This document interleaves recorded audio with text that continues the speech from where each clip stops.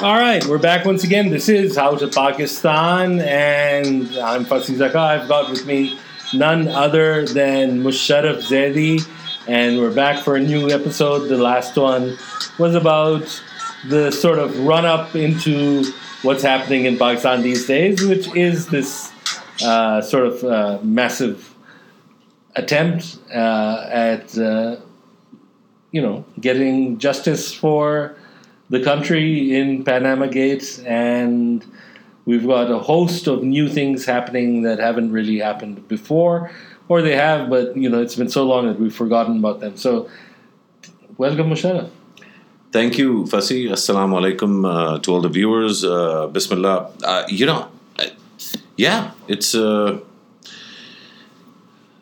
it's incredibly depressing for one. Yeah. I think if you take the future of this country seriously, and you're not 12 years old intellectually,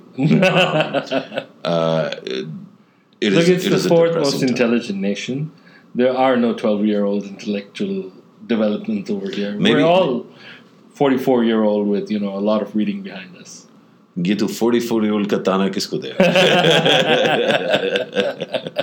I'm 26, man. Yeah, so you were saying that 26 forever. I don't know. It's hard to say anything. I think that for me, I didn't want to do another. Like, there's so many things in the world to talk about. I agree. Let's start with Faisal Khan of Peshawar University, who just took a team of bio sort of geneticists to the U.S. and just won bronze medal. Scientists from Pakistan, young scientists, figuring things out and winning prizes. Yeah. There's so much talent in this country, yeah. I agree. There's so much talent. This guy is the guy behind Peshawar 2.0. Yeah. Just brilliant guy. From like Oxford, and had this great job in Saudi, left it everything and didn't go to like Lums or like Habib with great respect. I mean, Lums, I'm a Luminite, right? And great. Then I have a friend, who's at Habib. He's great. It's great that people are going there. But he went to like, sort of his hometown. He goes back to Peshawar. He starts his thing. He's nonstop like working hard, and he's politically invested like we all are. But he doesn't waste his time on sort of just, the blah blah of politics. He actually does stuff, and he's people like him. There's so many like him, Fasi. Those should be our role models. We should not be letting this news cycle It's interesting. us. Yesterday, Bilal said something, and I just thought, he got to the root of it. Ironically, he said it on television while being interviewed. He said, "Ab sab TV band kar le, crisis khatam."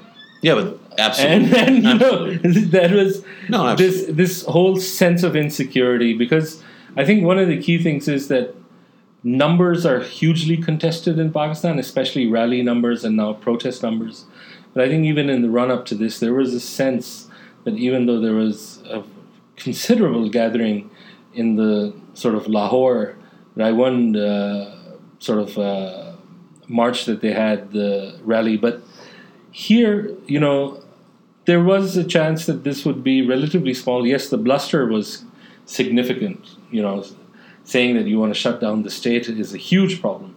And I think in literally probably any other country with functioning institutions, you would take that seriously. But here, I think there's some degree of learning from the previous Dharna, is that as bad as it is because of the shaky grounds and the perpetual efforts to, hurt the democratic dispensation through innuendo, rumor, and anything else. This is one of the body blows that you have to now be in for as part of the course, especially when you've got a relatively immature politician on the other side. But looking at it like this, technically with the numbers that we're seeing on TV, whether it's and Swabi, whether it's what's being gathered around here. Sure, a number of people have been dissuaded from attending because they think that this one will actually result in violence. Bilal had it right, that, if TV wasn't feeding this particular monster or this particular issue, we'd probably get over it relatively quickly. There was a bush that was on fire yesterday. You know, I think right before the actual tear gas shelling, which was real, and I think I hesitate to be sort of as robust in my condemnation of the use of tear gas on a crowd that is explicitly not like there's no confusion, that's explicitly intending to block the free movement of people and goods in Islamabad. That's been the explicit intent for lockdown. People keep saying peaceful. There's nothing peaceful about coercion, right? Yeah. So it's not peaceful. But having said that, I think as a Pakistani, it is sickening to see fellow Pakistanis get tear gassed by taxpayer-funded shells of tear gas. Yeah, like that. You know, that is not a pretty sight. So I think that where the common sort of, I think we should pay less attention. Just like Bilawal says, turn off the TV. You and I should turn off Twitter and Facebook. For long stretches of the day, because there's a lot of manufactured opinion out there, and two, there's a lot of really angry folks who are probably angry about other stuff, and find that they can channel that anger through political discourse, or what they think is political discourse. I wonder, we talked about the lockdown in the last episode, and we've been struggling to, in a sense, wanting to avoid talking about the lockdown itself again.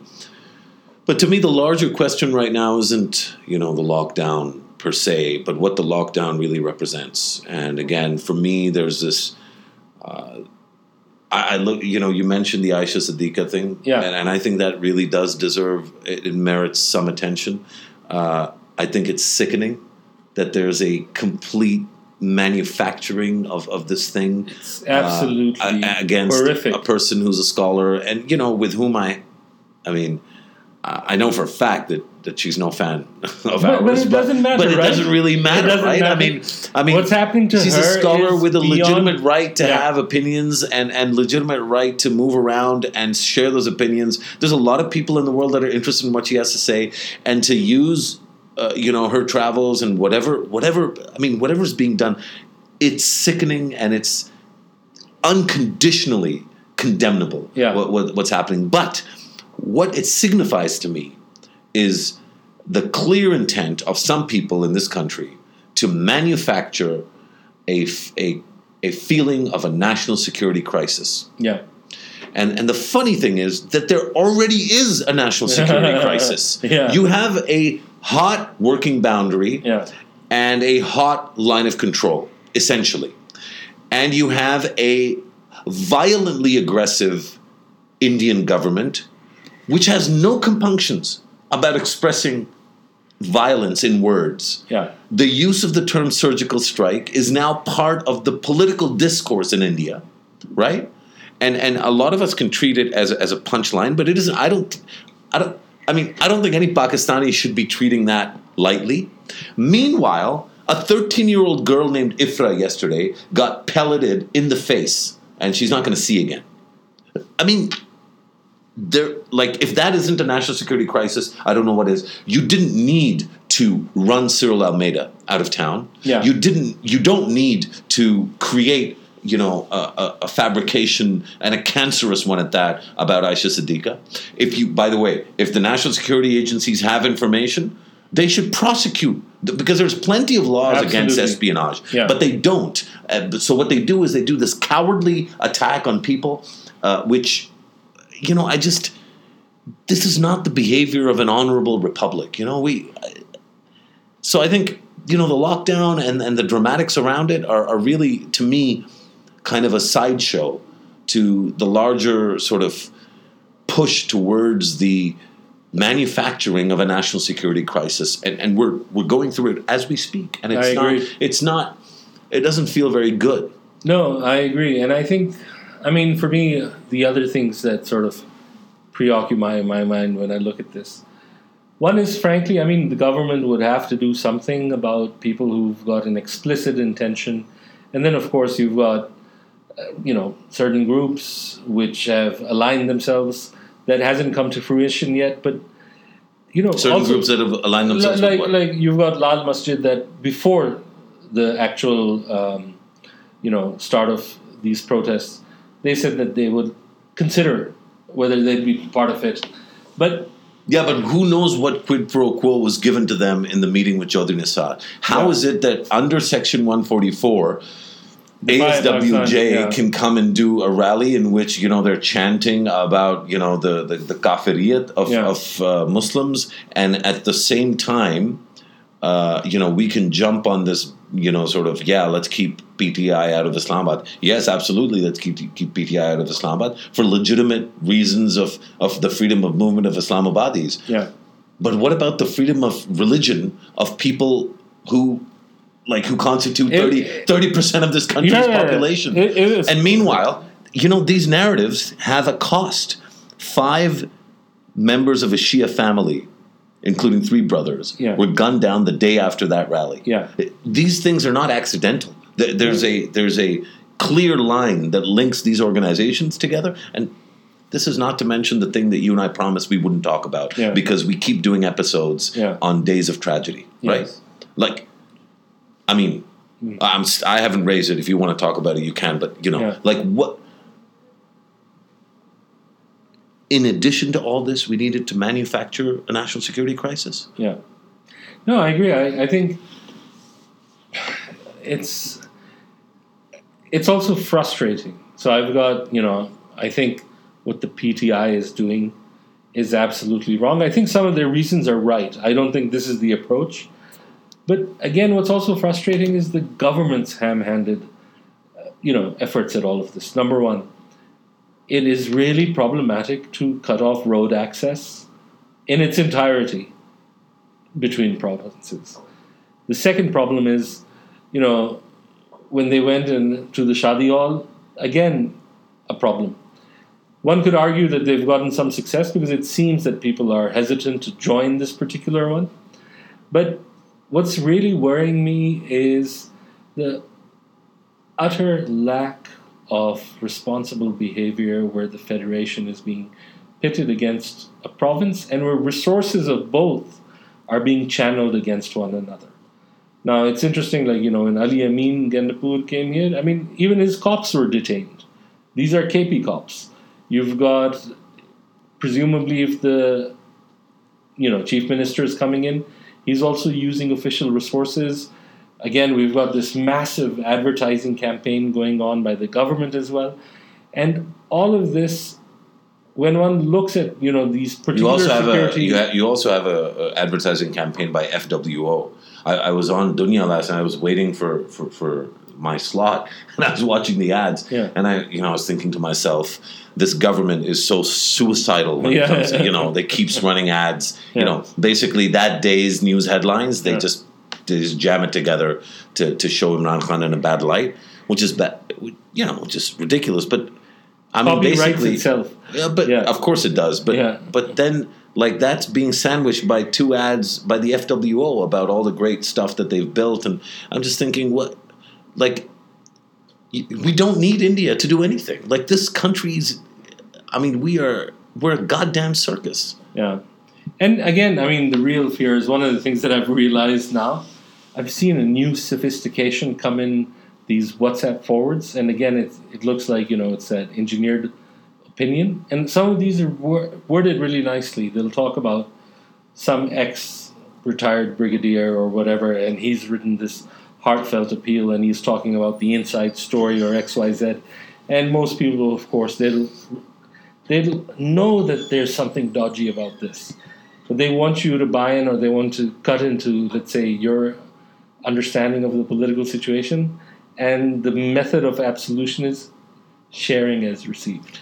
And it's just so common now. Yeah, I've actually started reacting to it on some of the groups that I'm on, and I say, don't be a coward. Don't hide behind forwarded as received. Yeah. Express your opinion. It's okay if you hate Nawaz. People see, the thing that people get confused about is defending the system in place is not a poem, a love poem for Nawaz Sharif. Yeah. I think that there's a lot of things that we can hold the Prime Minister in contempt for. Yeah.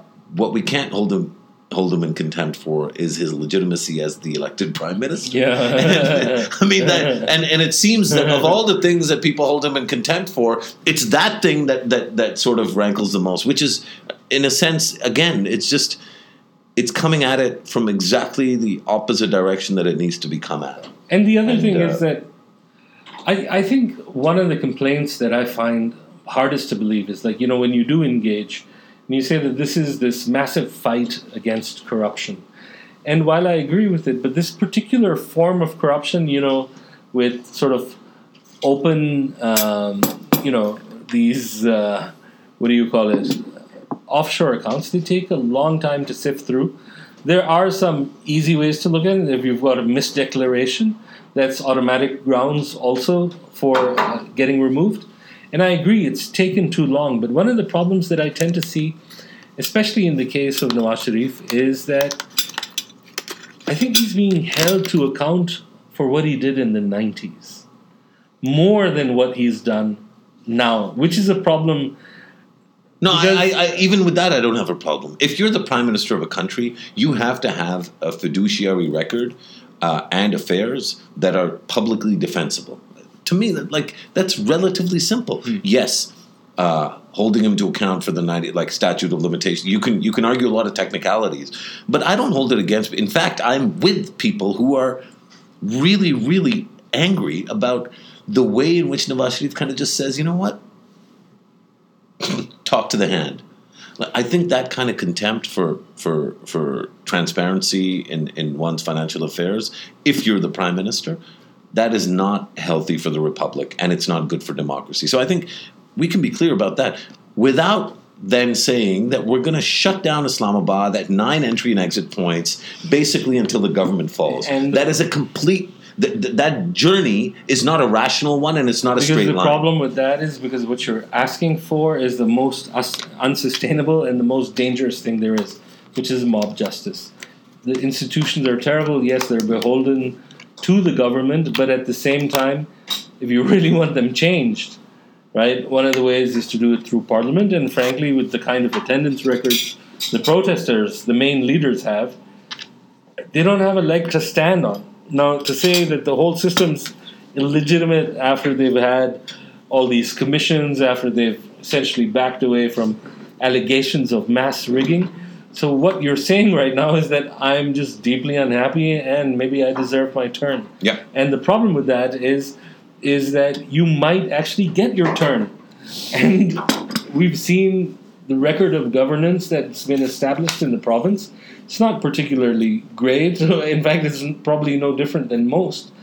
But worse than that is that you will definitely incentivize all the others to do the same. And any form of governance or any prize that you can get from something like this is going to be the hardest to execute. And you've seen that before in the 90s also, is that each time they overthrew the other. I think in the 90s when they talked about politicians being short-sighted, they were relatively right in some respects. And that's what upsets me the most, is they call it mukmuka in an effort to discredit what is basically equilibrium, stability, right? And yes, there are some things that are lost in that process, and unfortunately we live in a country where the kind of perfection that some people want, they cannot execute that stop personal lives. No, stop. Live in a country? Yeah. Can you name a country that isn't corrupt? No, I agree. Can you name a system in which... I agree. And so this not... there are so many fantasies. There's so many fantasies that are informing this whole discourse. Let's count the worst countries in corruption in the world.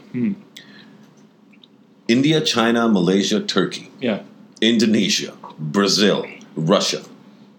Yeah. Pakistan is not growing, or has not grown at that rate any of these years, and it is actively, in some of the cases, less corrupt than some of these countries. This is evidence from, for example, the World Bank had to shut down their big health program in India because of corruption. World Bank hasn't shut down anything in Pakistan because, yes, there's corruption in Pakistan, but the quantum and the depth of it, it doesn't compare to some of the ways in which Najib Razak is the sitting prime minister of Malaysia. he's received money in his account directly from the Saudis, Yeah. right? We talk about sort of, Modi Kayar and all this nonsense, Yeah. which isn't substantiated by any evidence. We have evidence of this guy being in the tank and taking money from a foreign government. Still the prime minister, country's growing, country keeps on chugging. That's not to say that we should abide corruption. Yeah. But it is to say that the kind of outrage, the moral white hot rage, just people going off the deep end. I also think Sabki maa behne kar do, right? Because they dare question whether or not Nawaz Sharif should be prime minister for another second or not. Yeah. There's also another problem, and I think we'd be a bit better off if we were actually a little well traveled within our country. I personally think that this narrative is also given a significant boost simply by the fact that not many people visit KP regularly. Because you also, in order to drive something like this, I read something that was very interesting about the communists of France and why they don't want to be in government. And partly it is that the moment they do, they're going to have a significant issue in terms of what they can and cannot say. Because of the kind of platform and ideology and ends that they're looking to, they know that government is difficult to actually move in any category that achieves something that substantiates the rhetoric they have.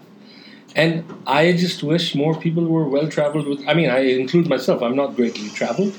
But if you go right now... I mean, it's hilarious sometimes when I speak to people and they tell me of all the things that have happened in my own backyard, none of which I can manage to see or can substantiate by others I meet. Look, a lot of these papoos, the only papoos they've ever met are the cab drivers in Dubai when they get to the airport and go to their hotels. Yeah. So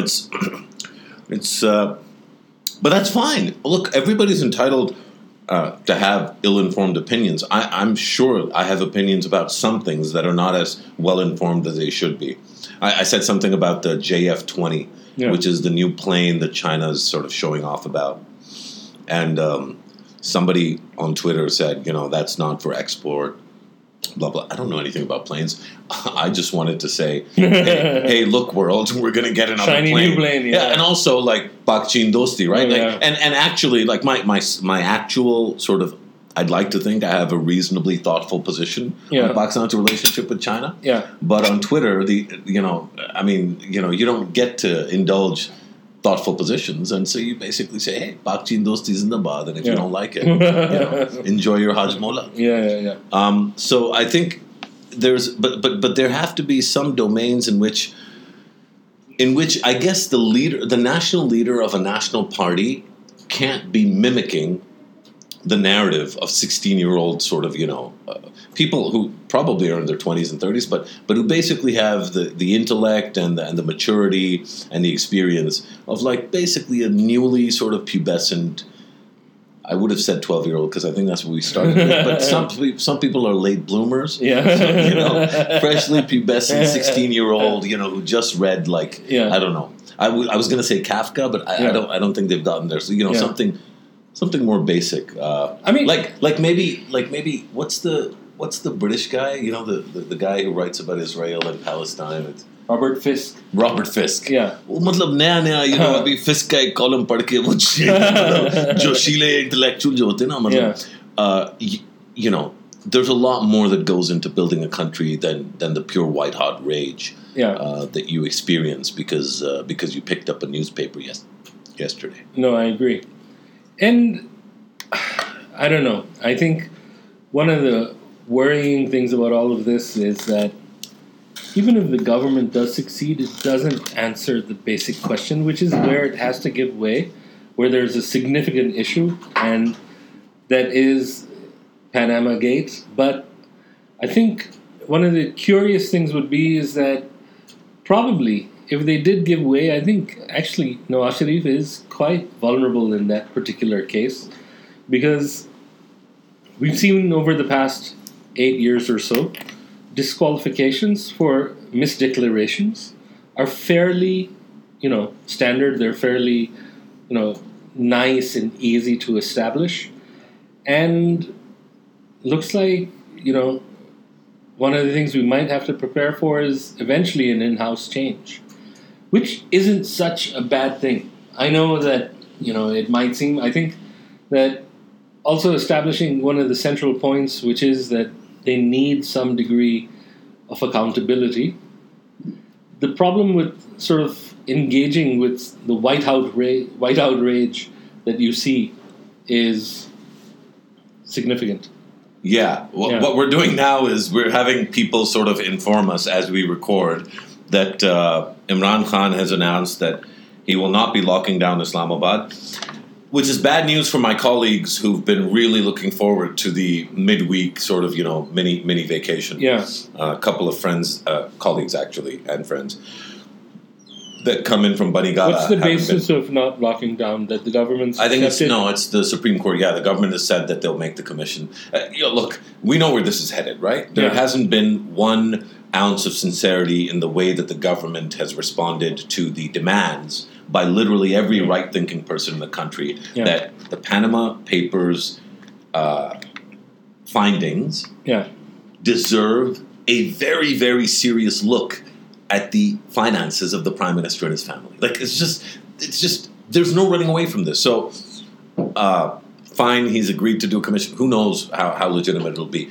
But I guess it's still going to be problematic because I feel that the sense of urgency that's been part and parcel of what the PTI has, if it's going to be investigated, if it's going to stand up to scrutiny, it's going to take some time. And that may not be an inordinate amount of time, but it would be for Imran Khan in person, who wants to, get rid of the dispensation as soon as possible. But I think this is a great. Yeah, exactly. I think it's a great development, though. I think where this was going, was hugely, hugely problematic. Okay, so Imran Khan calls off the lockdown, which suddenly, to me at least, right, what that throws down in terms of a challenge analytically is, because I've been saying that the confidence with which he was coming to us, I've said this on television, so I have no compunction in repeating it, that the confidence with which he was coming suggested that he was getting assurances from, and I've said this explicitly on television, so there's no problem saying it on the podcast, by people agencies, who are connected to the military or whatever. And can we stop getting sort of kebab juice on my lap? Sorry about that. No, it's just typically what you guys do. You just come in from KP and you just spoil stuff. Serene Islamabad. Exactly. It's terrible what you've done here. Getting back to, I got it. That's cool. So we just tried to clean up the computer that we were messing up with the working lunch of this particular podcast. the working lunch, I love it. That never has an Afghan lunch been described in such. Or maybe has never disrupted a podcast. An Afghan lunch ever disrupting a podcast? कोई DC में कोई Afghan podcast कोई रही होगी ना पिछले 15 साल से जंग लड़ रहे हैं वो कोई 1-2 पॉडकास्ट तो हुई होंगी जहाँ पे somebody's sort of veggie sandwich slipped. So you were saying that assurances to Imran Khan. Yeah, I mean, until now, there's been this confidence that I've had that confidence that Imran Khan had in ending the reign of Nawaz Sharif, it had to come from nowhere. But suddenly, we've found out that they've called off the lockdown, which is consistent with the original demand, which is actually quite an honorable thing, because what Imran Khan is saying to the country, to Nawaz Sharif, to the people, to the media is, hey, I came here to get the system to address the absence of a response by the government on the Panama Papers. I've got it. I'm not going to lock down Islamabad anymore. So a little bit of egg on the face of those that have been claiming that a third force is involved. You think that's the end of it? No, I should we apologize? Because you've been kind of saying. I mean, we've been on the same page on this. So should we issue a formal apology to Imran Khan? Beg the Insafians and the Imranis for forgiveness. embrace the truth of the purity and pristineness of his mission, the goodness of PTI. Drop our patvadiness. Just stop with the nuraness of our podcast. Look, bro, forgive me, but you're talking like you're on Shahid. Like how much black Shahid have you had today? Anyway, yeah, I really loved what happened there because I just think that's a great addition to our lingo. शहद की हालत में तुम साले लिबरलों के लिए जो greatest moments होते हैं ना best moment is any time like alcohol and drugs can be part of the discourse is like a great victory for you guys. I just think the Chutzpah Award of the year goes to Gandapur. I mean, I loved it. When I for me like when I was a teenager when we moved here. And every now and then I hear like a last name that I just love. And I can't get over. Yeah. And I guess for some cultures, Zedi must be funny and Zaka must be funny. Yeah. But Gandapur, like that is, it's just epic, man. Like just the name. Yeah. But then when you see the guy, I mean, it's just, he literally is like the personification of what you would want to see on television when you hear the name Ali Amin Gandapur. I actually thought that it's Gandapur, right? I mean, what's the problem? Because it's a Pakhtun tribe. Yeah, right? Gandapur. It is Gandapur. Yeah. So it's not like an Americanized version. No. Okay. But the interesting thing he's awesome, by the way. Like just I love seeing him on TV. Like I don't care what his beliefs are, whatever. We need more. Iconoclastics. We need more. Like we should have T-shirts to say, more Gandapur, please. I mean, going back to your original question, I don't think it's ended here. I think the interesting thing with all of this is that sort of a lot of illegalities, or at least things that were suspect under the law, have happened in order for whatever this protest was supposed to be came together. I think we're going to see a significant protest 5-6 months before the elections, which is going to ask for extraordinary measures, which were already done, before in 2013 as well. But the forthcoming election will also it'll be a bit of a Donald Trump spin in advance, and it will require some kind of protests once again. And I think that, this series hasn't stopped. So then, the legitimate question that comes out of this is, the only way to get Nawaz Sharif to do anything? Well, that's the other thing. To burn stuff and break stuff? The incentivization has been established that for him to do something. But here's the thing. Whose fault is that? That's Nawaz. I mean, that too is Imran Khan's fault? No. That Nawaz Sharif doesn't budge unless you threaten, I think there are like a mutiny? I think there are two things there. I think there is some legitimacy to that argument that Nawaz Sharif doesn't budge unless you threaten everything. But I think also the problem lies with Imran Khan in the sense that whatever time institutions take and whatever evidence that they require, those are things that he hasn't signed up to, which the rest of the nation has. And there is a problem there, which is at the root of things. He wants immediately, everything has to go through a judicial commission, fact-finding, an ISI this or that. Whereas there are institutions, and none of the results have so far come out to be any different. And that is where we're going to continue to have a problem. So that's where I'd put it on Imran. The other part is true, at least with Nawaz, anything. I mean, just the fact that he hasn't announced another army chief is ridiculously late.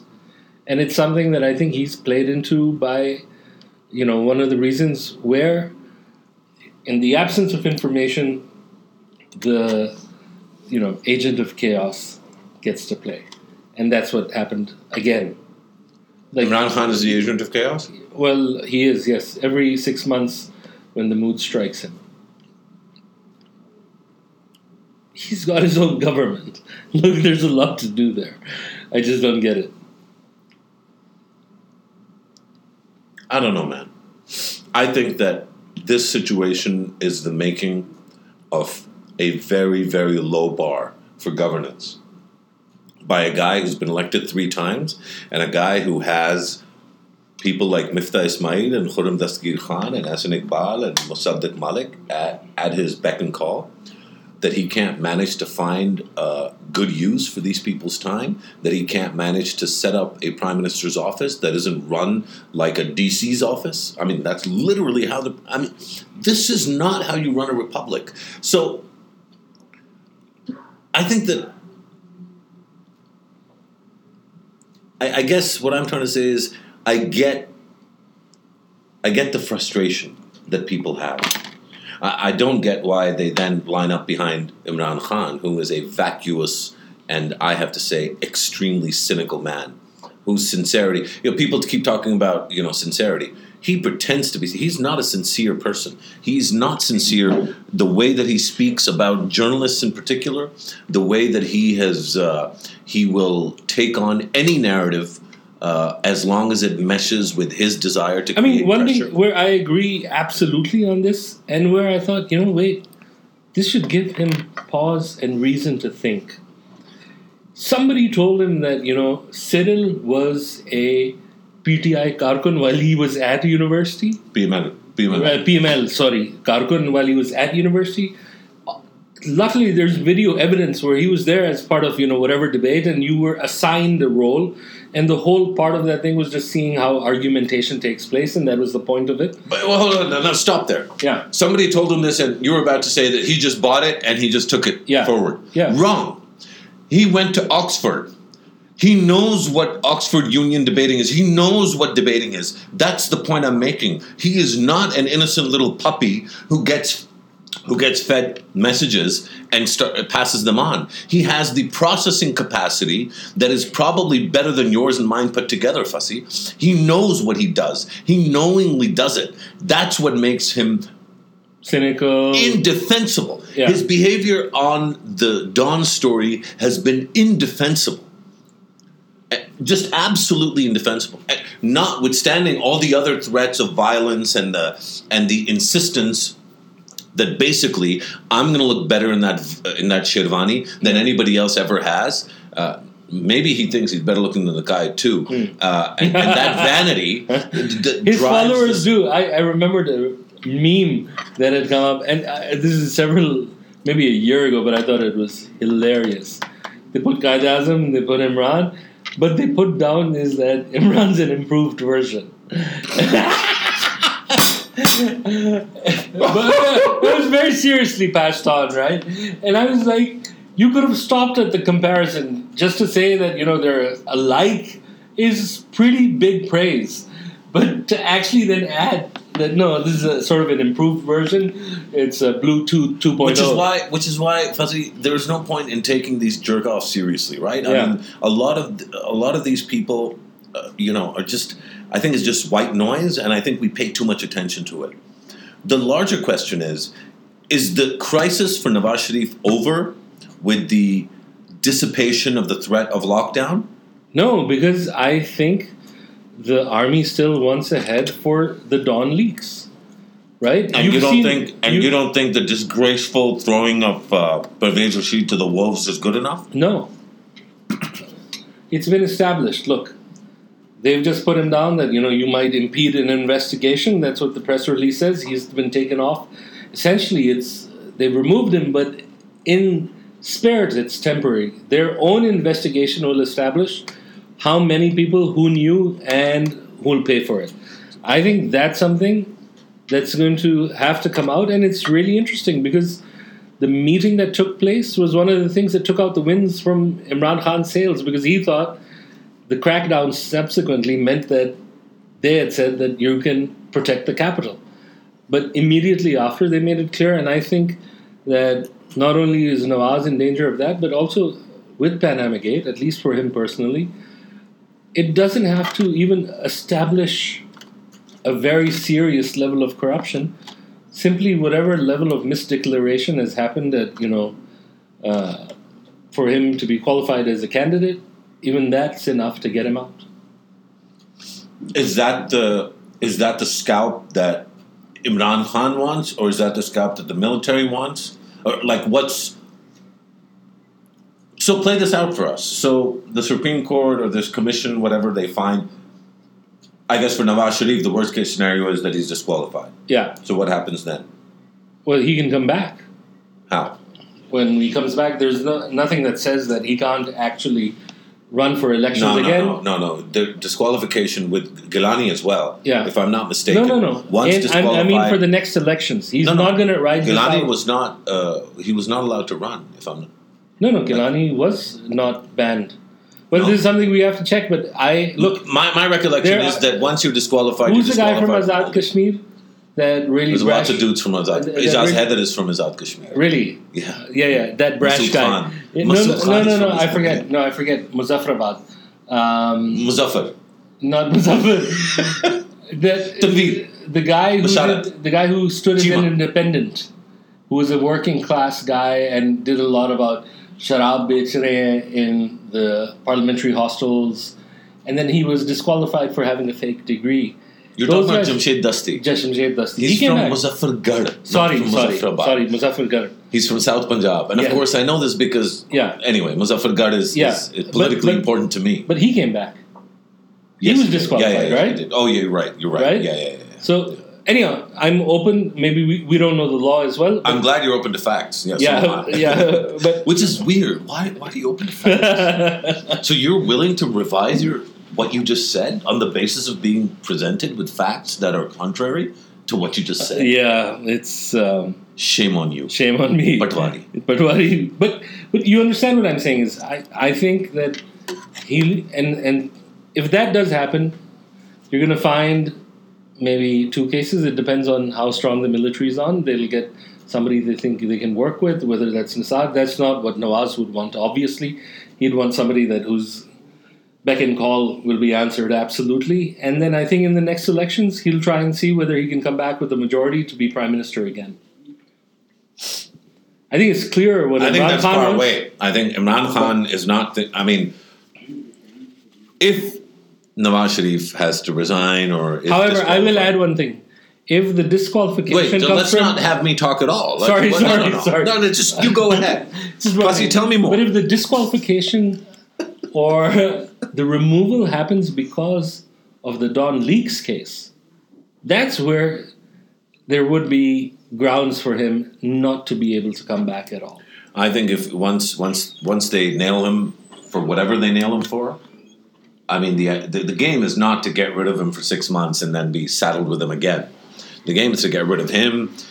The game is to get rid of his daughter. And fair play. That's politics. Like there's nothing wrong with politicians going after politicians. The problem that I think many people have is that institutionally, if that game is being played by, majors and colonels and brigadiers and retired major generals and retired, that is a problem. Yeah. And it's not a problem insofar as somebody's going after Nawaz Sharif.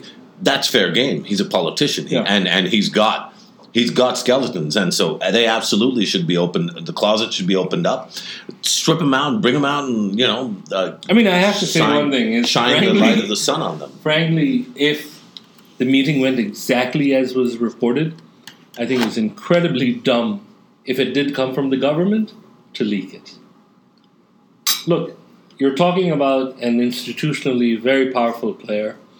You're getting them to change a long-held belief, and you need to give them some time to mull it over. And if, as was reported, that they were somewhat amenable during the meeting, leaking it means that nothing's going to happen. You're a clever guy, Fussy.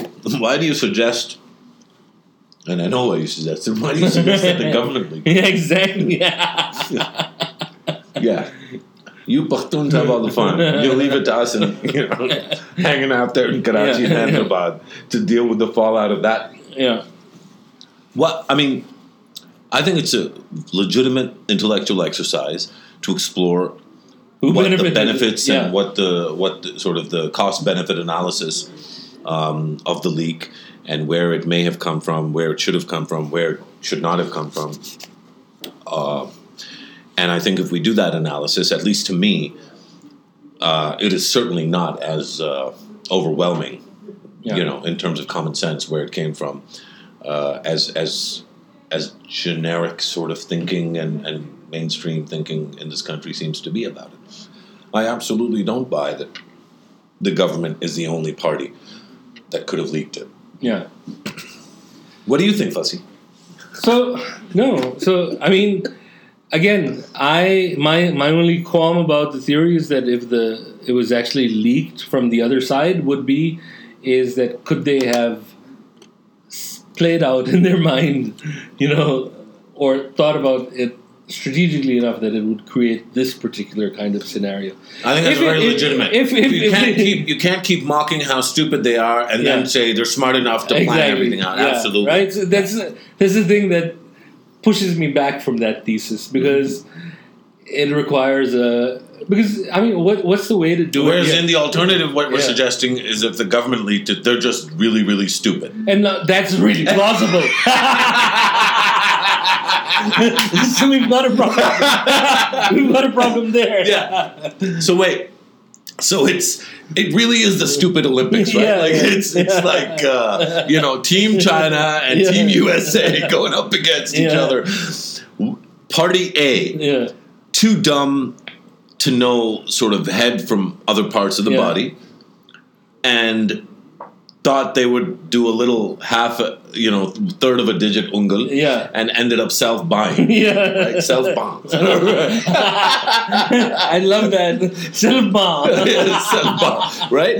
And the other party, too stupid, you know, to be let on the street alone without a stroller and like a freaking binky in their mouth. Decided... And thought 17 steps ahead, right? Yeah. And decided, but here's where it gets funny, right? And decided to do like a full-on ungal, right? And ended up like double buying the opposition, right? Like in both cases, you see who's getting the bomb, right? So that is kind of the bottom line analysis, right? That bottom line, the leak story has really, really hurt the government. Oh, absolutely. And it's too bad, because actually, if this country was capable of thinking like a country, that story should have been plastered on the face of every Pakistani diplomat in the world, going around every capital in the world and saying, "Hey, guys, you know, we really changed. Look at how dynamic the discourse is back home. Look at our press reporting on it." Yeah. And look at this guy, Cyril. You know, he's in there, he's reporting, the government's in there arguing, the military's in there listening to reason. Look at how awesome Pakistan is. Yeah. And we took that opportunity and literally we Imran Khan did. All right? We just completely sort of just, you know, just, it's... No, I agree. I mean... We're better than this, man. We got to be better than this. Yeah. You know, I saw something the other day, and it occurred to me. I saw somebody writing to Cyril on Twitter, and they said, "How does it feel to be the guy who might cause a martial law in the country?" And, you know, I just thought about it, and I said, in this whole thing that happened, only one guy did their job. A journalist reported what they knew. And here's the funny thing. I mean, a newsworthy story. A newsworthy story. Yeah, right? Yeah. I mean, that's it. Everyone else... Actually, the one name that doesn't get enough mention in this is Zafar Abbas. I agree. He did an amazing job. I think he's a standout for me in this whole story. Oh, yeah. Unequivocal stance. Yeah, absolutely, right? Yeah. A, publishing. Yeah. B, standing by. Beautiful. He didn't also hide behind the fact that all the attention went to one individual. He said, no. You know... Ask me. It was published in the newspapers, therefore, I'm culpable. It's me, yeah. And बड़ा मदद चाहिए होता है फसीज़ा का. Seriously, no, I think agree. about it. So, bravo to Zafar Abbas. Hey, bravo to the PTI and Imran Khan for calling off the lockdown. I agree. Well done. Good for the country. We live to fight another day, I guess. And I think... And everybody's going to be in the office tomorrow. So we didn't lose another day. Seriously, that is a factor for me in my position on all of this. Yeah. It is unbelievable how many working days we've lost over the last couple of years. Yeah. We... are going to have to thank everyone, and let's hope that things get better on from here. I think that as we record, the developments have happened, and my own personal fear was the greatest, which was pitting the Federation against a province. That's hopefully not going to happen anymore. Things are going to come back to normal. And thank you, Musharraf, as usual, for everything. We'll be back soon as well with another podcast. Anything else, Musharraf? A quick goodbye? Wa akhiru dawana alhamdulillah. Thanks everyone for joining us. We'll talk to everybody soon. Thank you everyone. Khuda Hafiz.